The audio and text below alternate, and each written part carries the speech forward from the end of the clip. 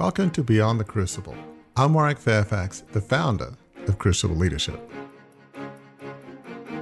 Don't assume you know other people's motives and what's in their heart. It's one thing to say, I disagree with a policy. Like, You might say, I think that elementary schools in my state should be open sooner than the government or other people saying they're open. Well, there can be legitimate policy disagreement, legitimate health care disagreement, but don't assume the other side's evil or wrong or, that's just dangerous when we get into these sorts of policy disagreements. Evil is far too big a word to be used with such little discretion. It's a very big word, and it does, as you pointed out, it applies to certain things for sure, but most of the time when we have disagreements with someone over the kinds of issues that you've talked about and will continue to talk about here, it's not evil that we're talking about, it's disagreement. And we've become, in some cases, so either entrenched or so kind of stickumed to our viewpoints that when someone comes along with a different viewpoint, it's easy to characterize them. It's too easy sometimes to characterize them as evil. And that has real world ramifications.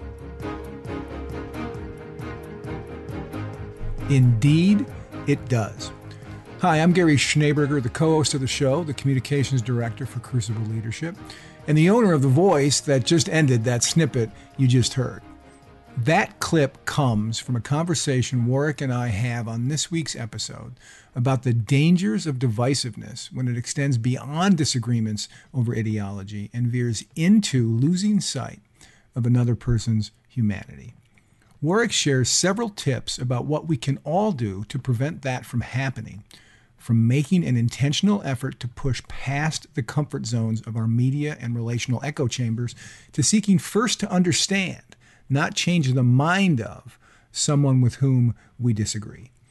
The benefits of taking these tips to heart and putting them into practice can help you avoid crucibles, get through crucibles that have already occurred, and maybe, just maybe, find unlikely companions to join you as you pursue your life of significance. We live in a divided world where it seems like we can group ourselves into camps, and there's a tendency to view the other camp, whatever that might be, as the enemy. Not just that we disagree with them, but they're the enemy, they're bad people, they're misguided, and it creates a sense of hostility. I mean, it's certainly in the U.S., this last year couldn't have been more divided politically. There was divisions over race, dating back hundreds of years, systemic racial issues. And it's really was the capstone, in a sense, was the assault on the Capitol building. Right. Just, I feel like it's days ago. It doesn't feel like it was that long ago. And we live in Annapolis, Maryland, which is about 30 miles from the Capitol building. It's not that far away, which was obviously tragedy. Lives were lost, and that's taking division to a level that it should never get to. So there are those issues, and even with things like healthcare, with COVID, everybody's concerned, everybody wants to get the vaccine, but there are divisions. There are some people who are very careful and don't leave their homes and taking it very seriously. I have to say we probably are more on the careful end of the spectrum. Right. And some of those people say, just listen to Dr. Fauci. It's about the science. And others say, look, you guys are being too cautious. We're going to live our life. And some people would, go out and party, which, obviously some of us think is not the smartest thing in the world. But then you have divisions over more complex issues like the opening of schools. If you have elementary school kids, it's been tough just to keep them locked down over the last year.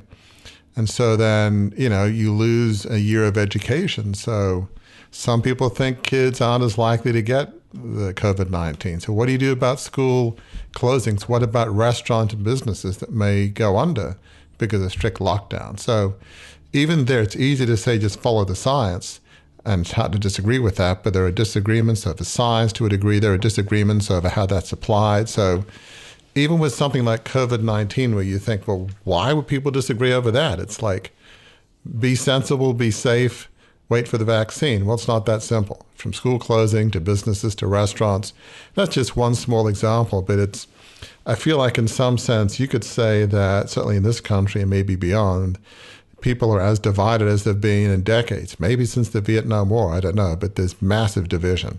And with that division, I mean, it's nothing new, right? Division over anything is nothing new. And you know this if you have a family or if you have a community or if you have a business. I mean, we know that there's division that occurs. But one of the things that you really wanted to address is this idea that you can disagree. I mean, I've heard it expressed as you can disagree without being disagreeable, but it's the level of animosity that is ginned up by these disagreements. The working title for the blog that you've written on this subject is Don't Assume the Other Side is Evil. And I think that's where it's, yes, there's tension, yes, there's disunity, but it goes to the point that the other person's not just wrong in our minds sometimes, the other person is evil. And that really degrades relationship and community. That's very true. And, I want to just be clear here. I'm not saying that evil doesn't exist in the world. Right. I prefer not to try to call people evil, because that means examining somebody's soul and claiming you know what's in their heart. I think from my faith-based perspective, only God knows what's in our hearts.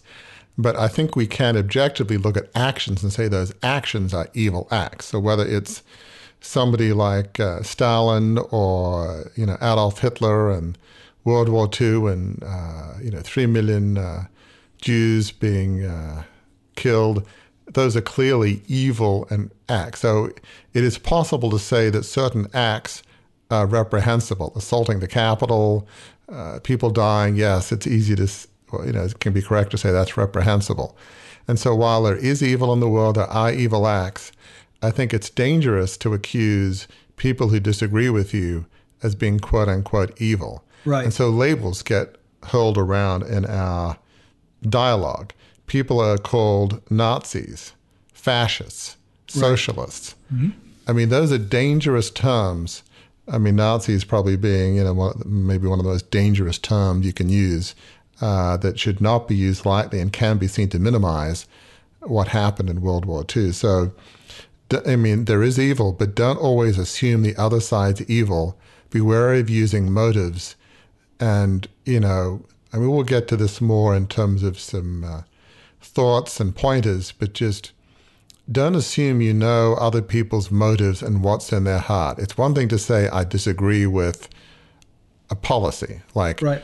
You might say, I think that elementary schools in my state should be open sooner than the government or other people saying they're open. Well, there can be legitimate policy disagreement, legitimate health care disagreement, but don't assume the other side's evil or wrong or, that's just dangerous when we get into these sorts of policy disagreements. Evil is far too big a word to be used with such little discretion.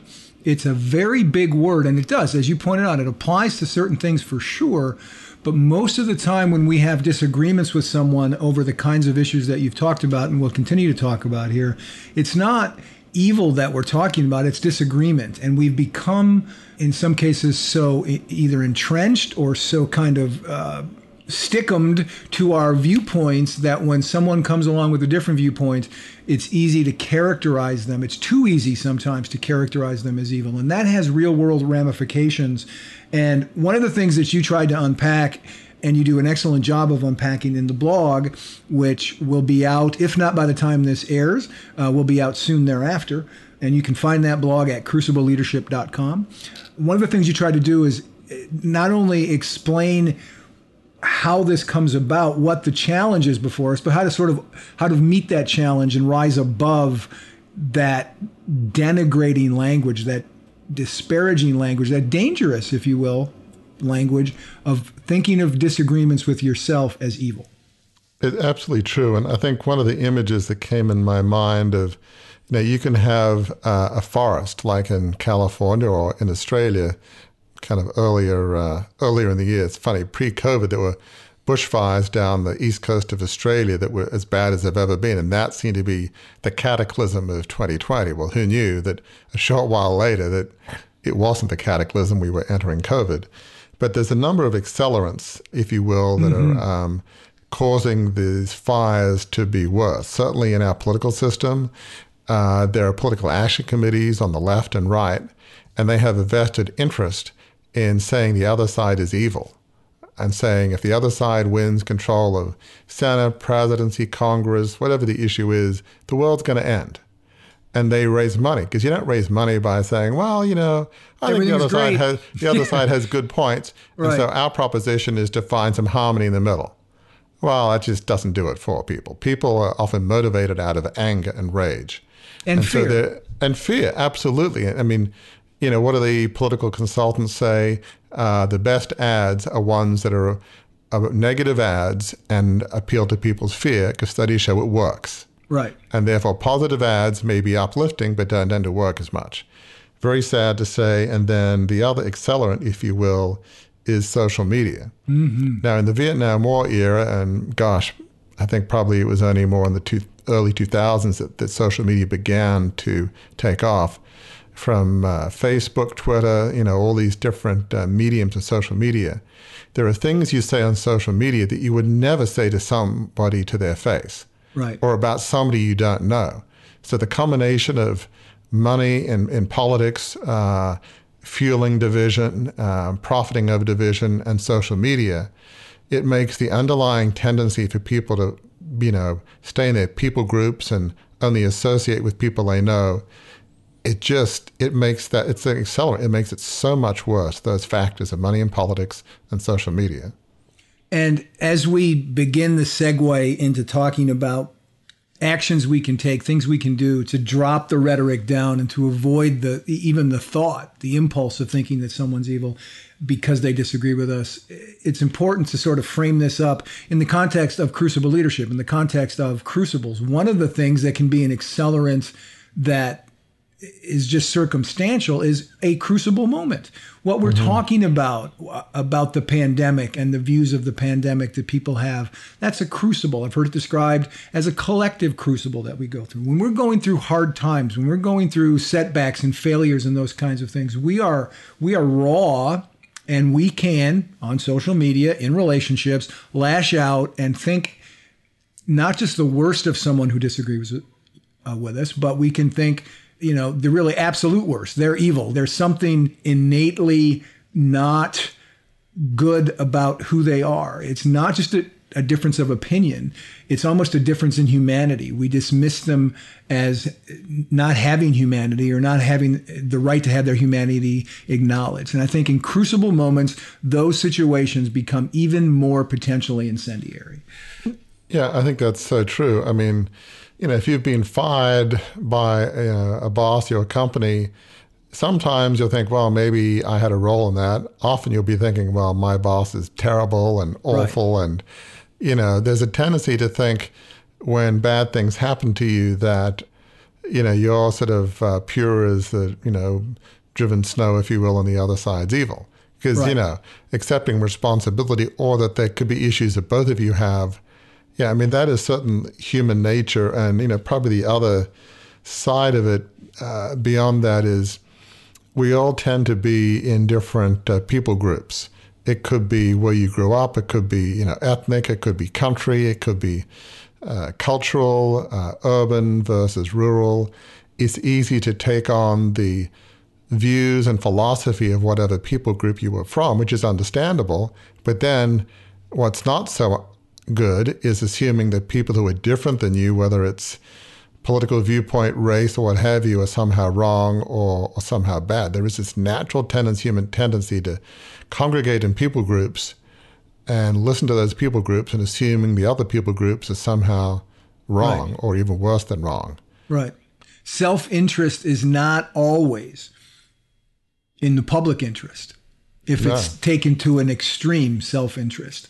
We are a pluralistic society. We are people with lots of different opinions. And that is as good of a place to sort of segue, Warwick, into the points that you've developed on, just how to build unity in the midst of these diverse viewpoints and diverse people groups that we all live among, and that we haven't, as a collective, been doing a very good job of in the last 6 months, 10 months, 12 months. We've got some work to do in this area for sure. Absolutely. I mean, really, the first point is what we've been talking about is don't assume the other side is wrong. When I say the other side, what does that mean? Well, think of your own life. What people group do you think that you're in? It could be racial, ethnic. It could be, well, I think of myself as an engineer and, I'm not one of these creative folks who continually, want to re-engineer everything and make my life, miserable at work. I mean, whatever people group is relevant to you. And really, the question is, in my mind, where do you, in which group that you're in? Often you could be in a nationality group, an ethnic group, a profession group, a sporting group. There's all sorts of multiple groups that we're self-identify with. Which one of those do you have the most angst in? Some groups, it's not really a big deal. Some people get really hot and bothered about sports. Others like sports, but the world's not going to end if their team loses.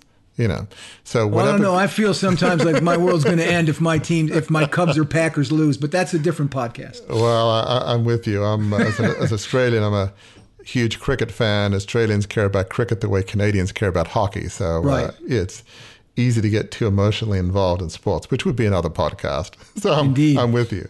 But whatever that is, whatever the other side means for you, which depends on which people group you feel that you're in that you have the most angst about, don't assume that they're wrong or evil or wrong-headed.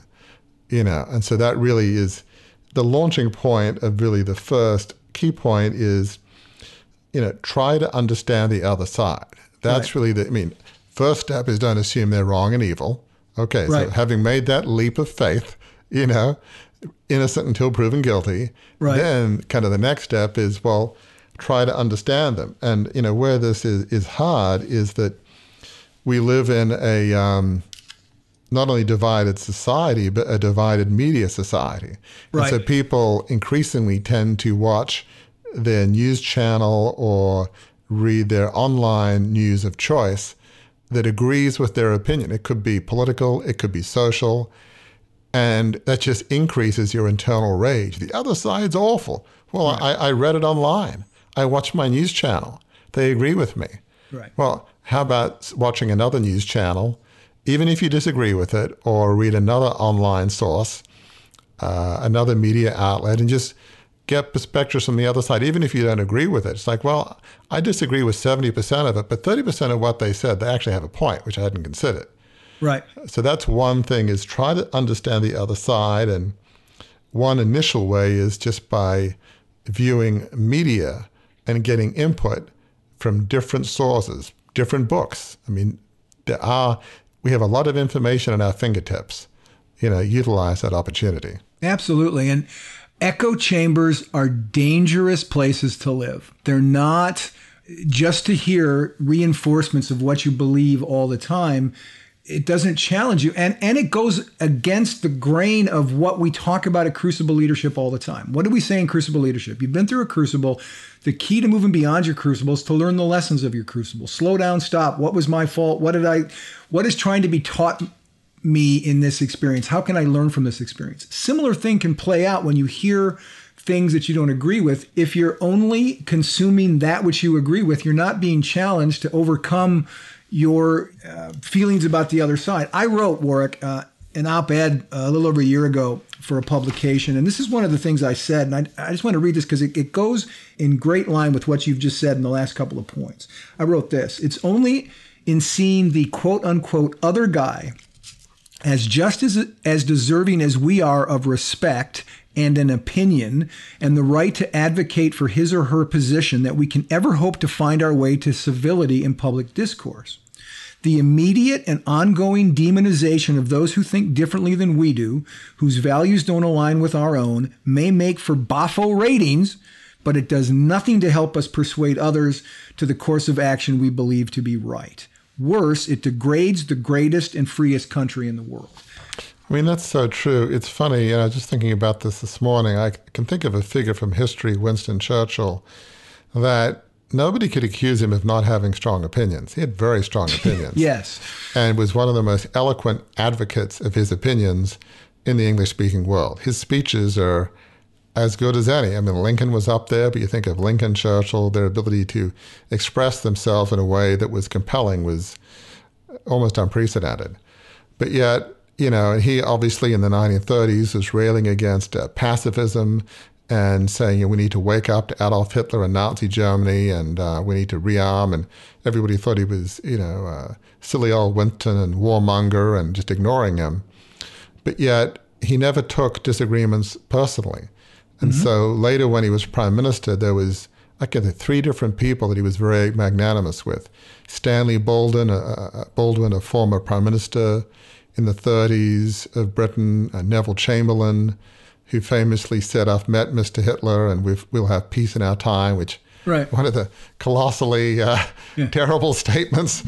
He's waving his piece of paper. I can still see him in the newsreels, right? Waving his piece of paper. Exactly. Needed a good PR guy or somebody to say, "Don't say that." Are you really sure? But, he would, try to help them where he could, meet with them. He didn't hold it personally. And later in the supreme ignominy, if you will, when he lost the 45 election against Clement Attlee from the Labour Party, he was, advocating national health care, prosperity. People were tired of war. And I get why people would have voted for him. People said, Attlee, what a terrible person he is. And to Churchill, he said, "Look, I may disagree with his policies, but he's our prime minister. How dare you speak to him that way?" Right. So he was a classic case of a man with unbelievably strong opinions, but he didn't hold it personally. He didn't talk about his adversaries, at least politically, as evil. Right. And, was magnanimous and charitable to them personally. That's really rare. And so that's really, I think, a model of don't impugn other people's motives. Right. And the idea, so the first 2 points that we've kind of talked about here about how do you not treat those who disagree with you as evil. The first, is kind of widening, right? It's opening up the spectrum of our inputs. Don't assume they're evil. And then as you take in information, don't live in an echo chamber where all on social media or in news media, you're only consuming those people who affirm your beliefs. Have people who will challenge those beliefs. The third point that you talk about, Warwick, is so important in interpersonal relationships in particular. And that is the need to listen, which is a critical part, I note, in fact, it's a chapter in your book, Crucible Leadership, coming out in the fall from Morgan James Publishing. Indeed. There's a chapter on listening. It's a key part of overcoming a crucible, and it's a key part of overcoming this impulse that we have sometimes to think of people who disagree with us as evil. It's very true. I mean, obviously it starts with not impugning other people's motives. It helps if you can read stuff online or on TV, view things on TV from people of different perspectives than you. But I think it's inevitable in our day and age we're going to come across actually real life humans that disagree with us. Right. Because we live in a diverse world of diverse opinion, diverse people groups. So that's where I think it's very helpful to actually listen, to really listen to people, try to understand their life experience, their heritage, their background. We all have different viewpoints for a reason. I can think of the whole, I think I briefly mentioned it earlier, the whole urban-rural kind of background. If you grow up in the U.S. in a more rural area, you might be a proponent of, friends and neighbors will help you, but ultimately you're responsible for your own life, your own job, your own livelihood, the so-called kind of rugged individualism, because it's all about everybody, pulling themselves up from the bootstraps. We don't need government. I mean, the whole philosophy goes with that.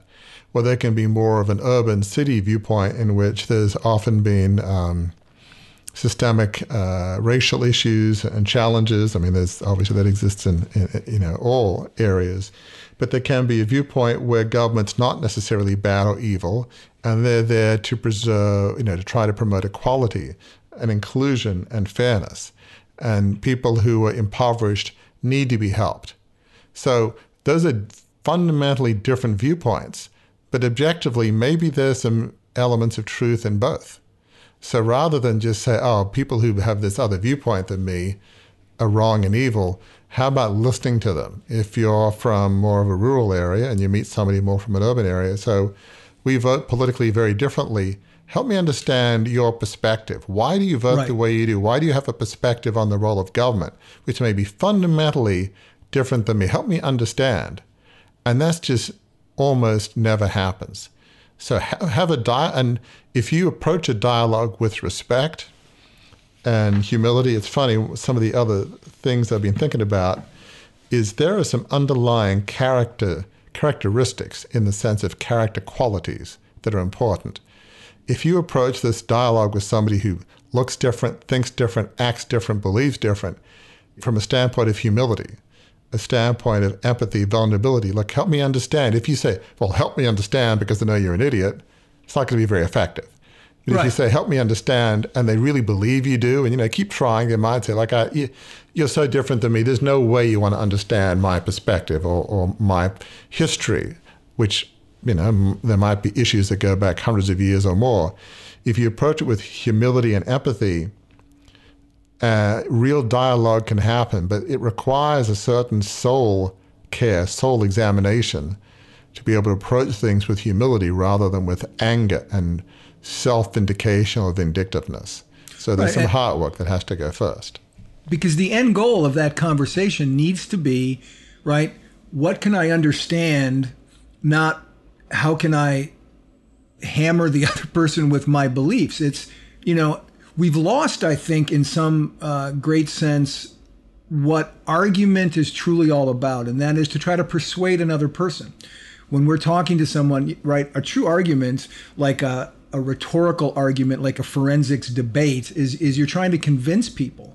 And we've lost that sense, I think, where we want to make clear what we believe, but not listen to what someone else believes. And I think one of the key things to do in these conversations, and you summed it up well, we need to lay our ideology down long enough to get to know the other person's humanity, because from that, we can learn some things. And learning some things is, again, from a Crucible leadership perspective, learning, listening are not just good things, they're essential things to move beyond those moments that can be the most trying of our lives.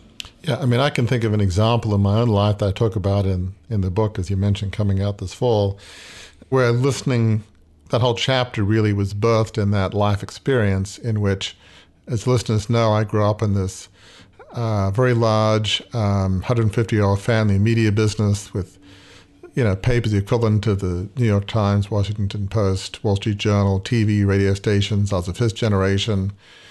Turmoil and division in my family going back generations. So in 1976, when I was 15, some other family members threw my dad out as chairman of the company. Well, I felt that was wrong, unconscionable. It was very clear to me who was right, who was wrong. My dad was, I loved very much, was a righteous person who was persecuted, unfairly. And so that was my position. And not consciously, but subconsciously, what led up to the $2.25 billion takeover and 11 years later, 87, wasn't conscious, was look what these people did to my father. We need to bring back the company and the ideas of the founder, and management's not good. I had this whole perspective.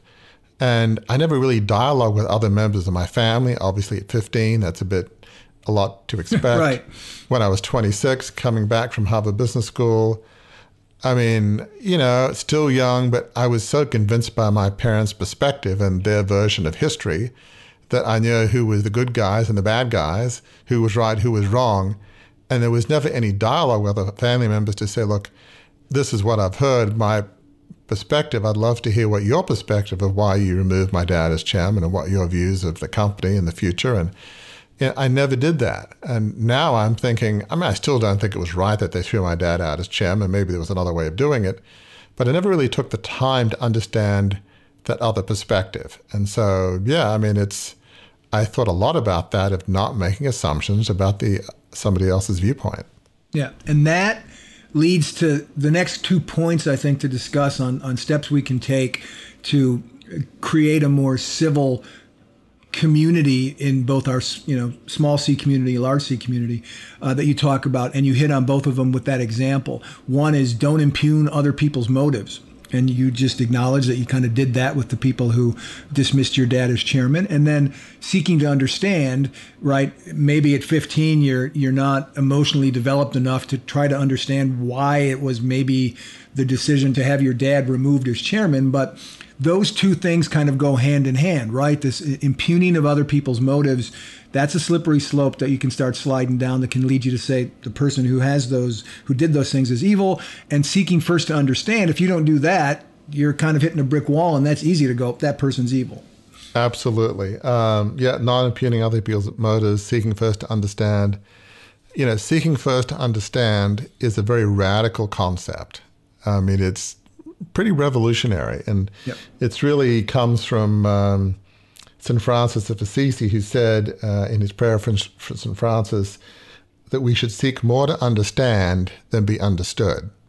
Mm-hmm. Now, in some cases, you could say, look, that's crazy. There's been, some cases, systemic persecution for hundreds of years. Are you kidding me?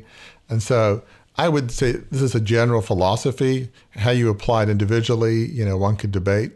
But the basic concept is we tend to go into a discussion, if we ever get there, which we typically don't because we stay in our own echo chamber and read our own media, and so we don't even get into a middle ground where we can have a dialogue. If we do, we're there haranguing other people for how they're wrong and evil and we're right, and we're yelling at each other. Right. Because if we get to human contact with others, it's often yelling and trying to prove we're right. So let's say you happen to get in some ground with other people who are different than you or think differently, rather than to say, which is easy to say, look, the first thing we need to do is you need to understand me. I need to be understood, because unless I'm understood, I refuse to listen to you.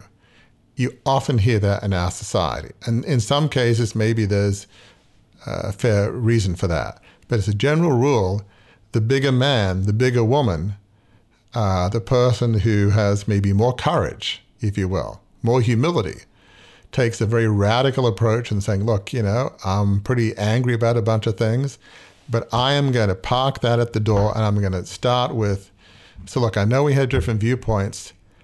I'd love first to understand why you have that viewpoint. Where does it come from? Talk about your background. Is it parents, society, friends, and neighbors? Help me understand not just your perspective, but why you have that perspective, and why that's maybe part of your heart, identity. You don't have to use all those words, but start with trying to understand the other person first. That is radical, and they might be kind of blown away. It's like, excuse me? Right. You don't want to yell at me? You don't want to give me your three best points of why your argument's true through my favorite commentators? Really? You're not starting with that one? You're starting with, help me understand? And you've got to do it in humility. It can't be some manipulative game. Right. Because people will pick that up. But that is almost unprecedented and unheard of. It's radical and revolutionary to do what St. Francis advocates. And I will, I don't know if this will embarrass you or what it will do, but one of the things I've heard you say more than pretty much anything else is when you describe yourself that you interact with people with questions. You have said, right, on more than one occasion, you've said, Warwick, that someone will say to you after a meeting, well, those are really insightful points that you made, Warwick. And then you'll think what? I'll say, I don't know what you're talking about. I was just asking questions. Right. I mean, the idea of asking questions, that is rarer, right? And I mean, go to social media, right? We don't ask any questions on social media. Social media is a one-way street. I think this, I think this, I think this, I think this, I think this, I think this. And then if we deviate off to a side road or an off-ramp, it's, and you're wrong if you don't think this. Whereas what you're saying is think in questions. Look to understand the other person, find out why they believe that way. And if, I would argue, if you believe the other person, whoever that is, quote unquote, the other side, the other person is evil, that's one of the reasons why we don't want to find out what they think, because we don't think it's worth understanding. Back off of thinking that they're evil. That opens you up to wanting to understand what they have to say, because they have the same humanity that you have. Absolutely. I mean, it helps to be curious. I like to think I'm a curious person that loves to learn. And I have strong opinions about a whole bunch of things. I typically prefer not to harangue people with my opinions, and maybe in my own home where we're chatting about things over the dinner table.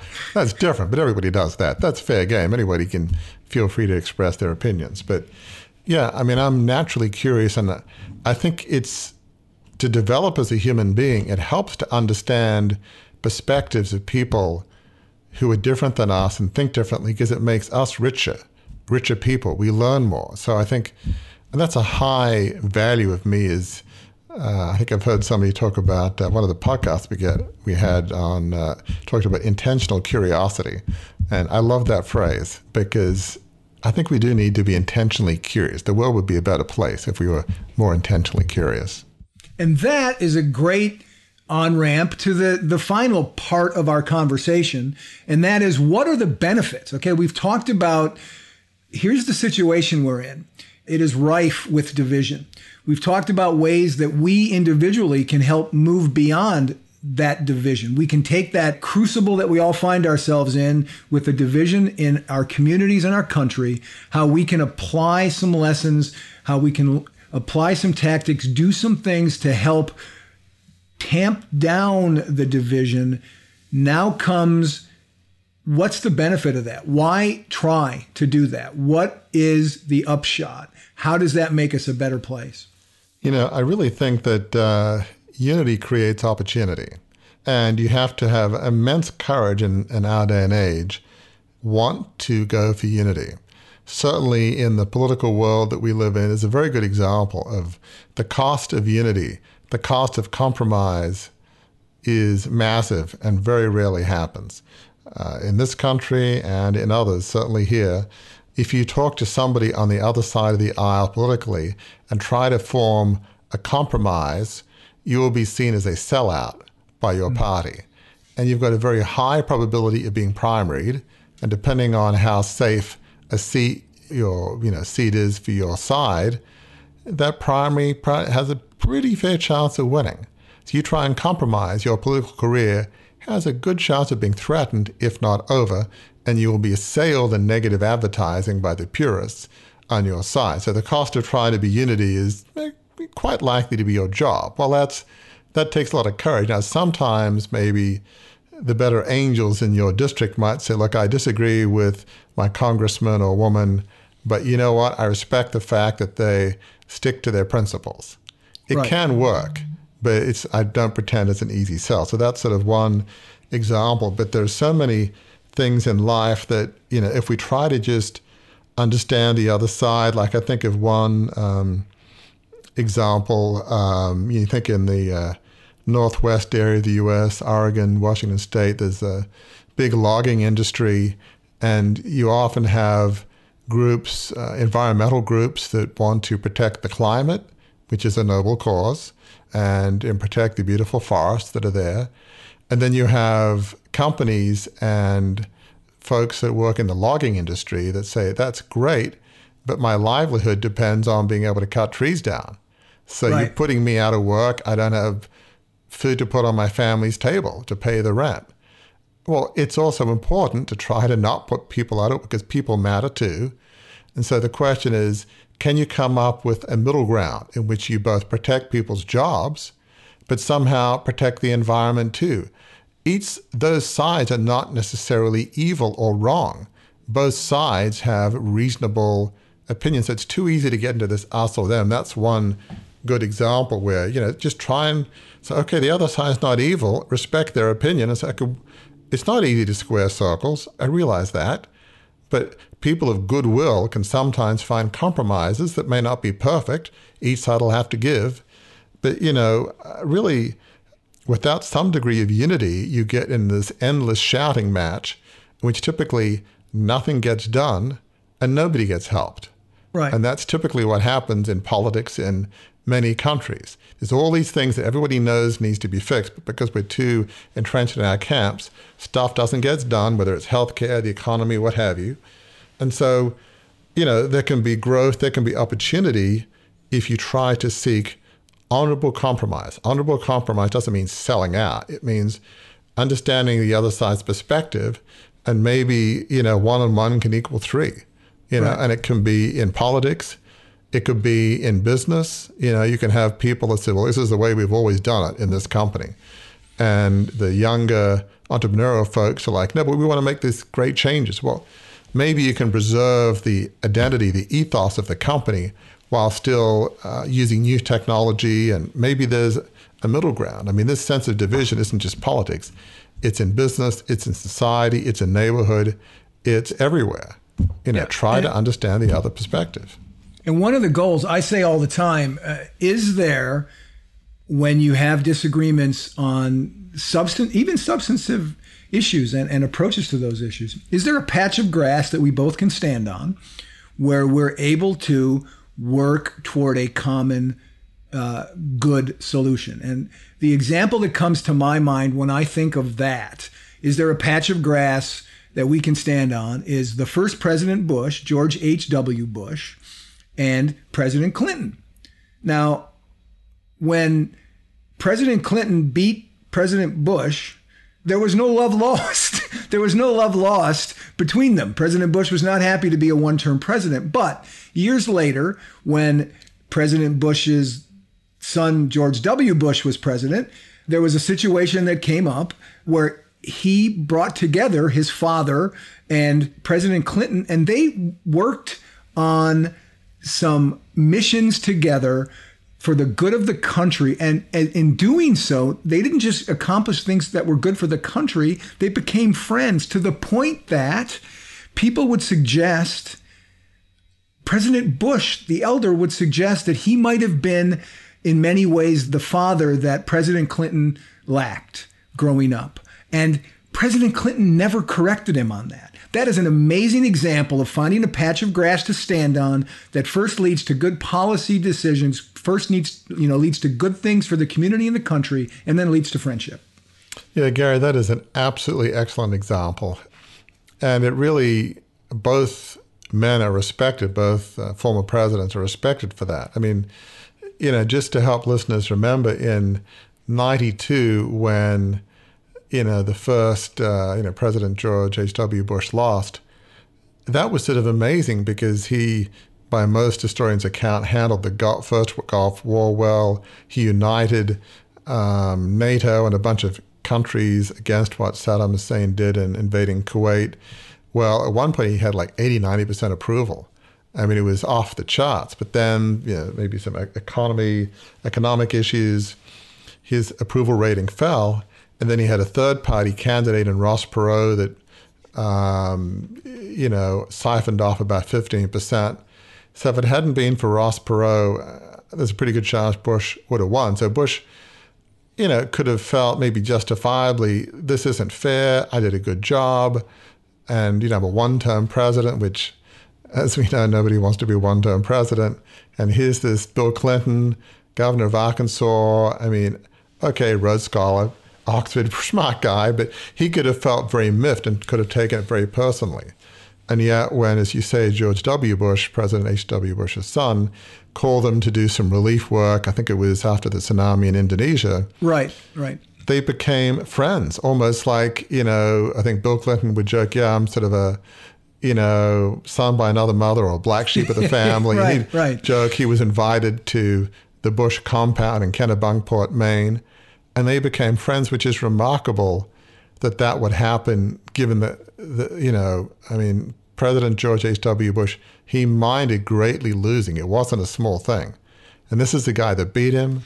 It's an incredible example of just don't take it personally. And they found ways to work together for things they both thought were important. Relief work. And they could not have done that. Let's be clear in the context of what we've been discussing. They could not have done that.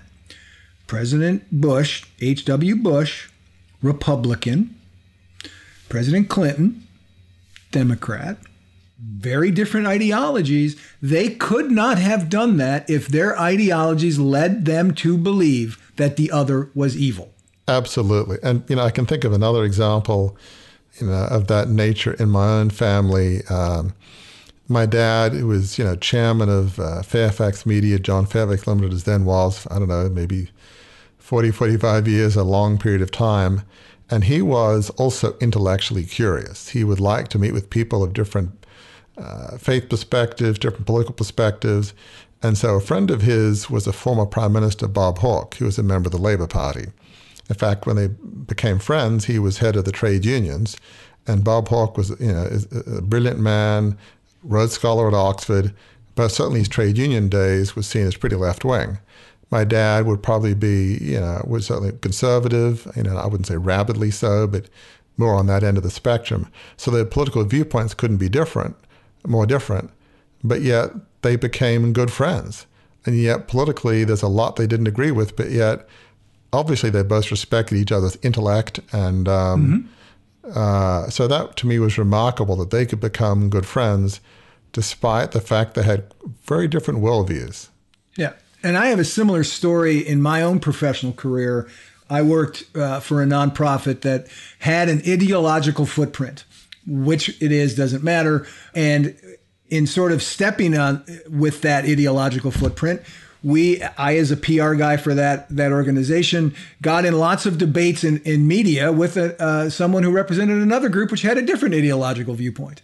And you could find me and this individual in stories a lot, arguing with one another across the notebook of the reporter in question. It turns out that the individual for whom I worked was getting an award and an honor, and there was going to be a ceremony. And the guy with whom I would argue in the press was protesting the honor. And he announced he was protesting the honor. Well, I was sick of arguing across the notebook with him. So I called him up and I said, hey, we're going to be in the same city. Do you want to have dinner? And we had dinner. And we sat down, and one of the things that we discovered is that despite our ideology being different, our backgrounds were quite the same. We were both in public relations. We had far more in common, to the point that you make in the blog. We had far more in common than we didn't. The only thing that we really didn't have in common was our ideology. And that wasn't the whole sum and substance of who we were. So fast forward through that experience, we became friends. He lived in New York. When I would go to New York, I'd stop by, I'd say hi. We would have conversations, to the point, Warwick, that when I published my book on sort of my manifesto on what makes good public relations, this individual endorsed it. He endorsed the book and said very nice things about me, like, I've had he's a PR guy, I'm a PR guy. He wrote, I've had the misfortune of being in PR battles with Gary Schneeberger, and let me tell you, it's no fun because he's the best there is. That is the kind of thing that you get when you lay your ideology down and you look at the humanity of someone. I mean, can you think of an endorsement that's better than that? I mean, That's the other side saying, I don't like doing battle with this guy because he's too good. It doesn't feel fair. I mean, you couldn't have written a better endorsement than that, right? Right. And neither one of us to this day have changed our views on the issues that we would have disagreements about in the press. And we had disagreements after we became friends in the press. But the point was, he didn't think I was evil. I didn't think he was evil. And one of the reasons why that was able to happen is we sat down across a dinner table from one another and just talked as two human beings. Finding the humanity is key. And that's remarkable. I think it's worth listeners pondering this story that Gary shared. Because what would have happened if Gary, in New York from time to time, if he'd never reached out to this guy and said, let's have dinner? What would Gary and this other guy have missed out? A lot. They never would have known that they had more in common than they thought. That endorsement wouldn't have happened. Obviously, there's no way he would have endorsed you without that dinner, without that dialogue. Right. You would have been seen as the enemy. So think of what would have been lost to you and this other person without you taking the remarkable step of saying, let's have dinner, right? And even in that context, I remember coming back to work after I did that, had that first dinner, and one of my colleagues came up to me and asked me if I, at dinner, said, did you talk to him about the chilling effects of these policy proposals that he's doing? And I still remember what I said, Warwick. I said, I haven't thought about it since then. I still remember what I said to my colleague. I said, no, I did not take the time to whack him with my worldview mallet while I was trying to understand his humanity. And sometimes, many times, there's a time to argue passionately for what you believe, and there's also a time to lay that worldview mallet down and have a discussion, a dialogue that helps you get to the humanity of someone. I think those are words to live by. So listeners, a little role reversal. Just listen to what Gary just said. Don't whack people with your worldview mallet while you're trying to create a relationship with them and understand them, okay? Think of those words to live by. So true. Well, I don't know what to do now because that's normally what I say, and then we wrap up. Let's wrap. I mean, it is. That's a good place to kind of, put the plane down on the tarmac. What would you, if you summed up, Warwick, this discussion from top to bottom, what do you want listeners to kind of walk away with overall? As we've talked about, here's the situation we face in the country, in our communities right now. Here's some steps we can take to lessen that, to not think of people as evil. Here are the benefits of not thinking of the other side as evil. What's the summary that you want to leave people with? I think people who just stay in their people groups, their ideology group, read their own media, watch their own TV stations, social media, listen to their own people all the time, you're missing out a lot. Your viewpoints could grow, evolve, but more than that, your understanding of people who are different than you, think different than you, could grow immensely. Think about this country. If people had the courage to, fight the underlying interests that make money over division. Think what would happen with our country if you had people willing to listen and work with other people. If enough people do it and people can see, boy, some good things are happening, then people will begin to not listen to the negative echo chambers that are out there. It just takes a few people standing together for principled compromise, principled, what's that center ground, which is good for the country. And, it's not just about the country. Think about businesses. Very often we surround ourselves with people that look like us, that believe that what we do. How about having diversity of background, of race, and political viewpoint, and, economic, social, every other viewpoint? Respect other people's viewpoints. You might disagree with passionately, but diversity means diversity in every possible conception of that word. Very few people do that.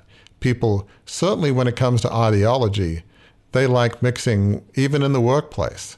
Right. Workplaces are not that diversified. Certainly, in many ways, they're not diversified enough racially or background. But they're certainly also not very diversified in some cases, when it comes to political viewpoint. There's tremendous opportunity for growth. Growth often happens when you have diverse viewpoints coming together, brainstorming, and coming up with ideas and solutions that never could have happened if you're just talking to people with your own viewpoint. Okay, now that's good because now the roles are back. You've just had the last word and I get to wrap. So that's great. Thank you for that. And thank you, listener, for spending time with us on this episode of Beyond the Crucible. I'm going to add a little bit to what Warwick just said, and I think Warwick will agree with me when I do this, to give you, an extension of the homework that he gave you. Don't whack the other guy with your worldview mallet, and in fact, go out. Find someone, maybe it's on social media, find someone in your business, find someone with whom you have deep disagreements, and make it a point to reach out and have a conversation and to truly try to understand them. Ask more questions than you make statements. And that can help deflate a crucible that you might be on the edge of creating, or maybe you've already created in terms of relationship. And also it can help tamp down this divisiveness that we talked about at the top of the show. So until the next time that we are together, please, one, go to crucibleleadership.com to check out Warwick's blog on this. Please hit subscribe to the podcast on the app on which you're listening to it right now. We'd also love it if you'd go and you'd leave a rating. If you enjoy what you hear on Beyond the Crucible, leave a rating, what you think about it. Heck, if you don't enjoy it, you can leave a rating too, but we prefer if you did enjoy it, you left a rating. But anybody can leave a rating. We're not saying what kind of rating you have to leave. But, if you find these dialogues to be interesting, go leave a rating at a podcast app and let us know how we're doing. Because that's, at the end of the day, that's what we want to know. We want to know how we're doing so that we can make this an experience that you enjoy. And remember, until the next time we are together, that your crucible experiences are difficult. They're trying, they're challenging. They do indeed change the trajectory of your life, but they're not the end of your story. They are, in every case, they can be the beginning of your story, and they can be the beginning of the best part of your story, because where they lead, when you learn the lessons of them, is to a greater destination than you could have imagined before the crucible, and that is to a life of significance.